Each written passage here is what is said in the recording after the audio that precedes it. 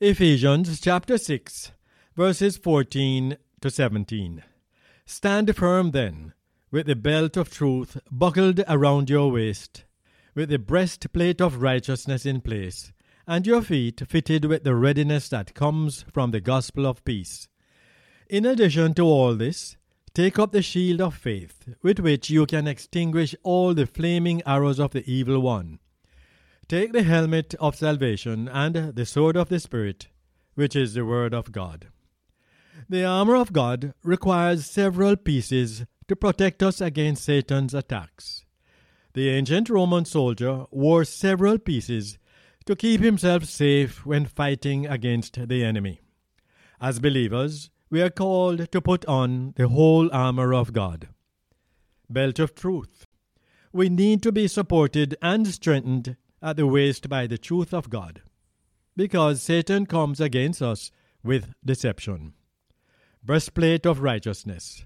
Cover your heart with purity and righteousness, so you will be prepared when the devil comes against you with defilement. That righteousness can only come from living a pure life in Jesus Christ. Shoe of peace. The shoe of peace gives strength. Christian soldiers can find stability when they clothe themselves with the gospel of peace through Jesus Christ. Shield of faith.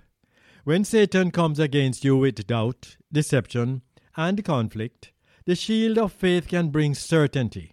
You can't keep the devil from throwing darts, but you can keep him from starting a fire in your life if you put up the shield of faith.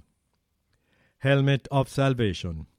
When the devil sneaks up behind you to destroy your mind, put on the helmet of salvation.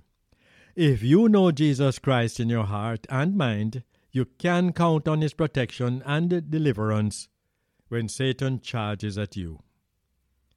Sword of the Spirit. When Satan moves in for the kill, you can find victory over him in God's word, just as Jesus did in the wilderness. The word of God is alive, powerful, and sharper than a two-edged sword. It is pure and perfect, infallible and inerrant. And when you know it, you can use it to defeat Satan and his army in every attack. Please join us next week.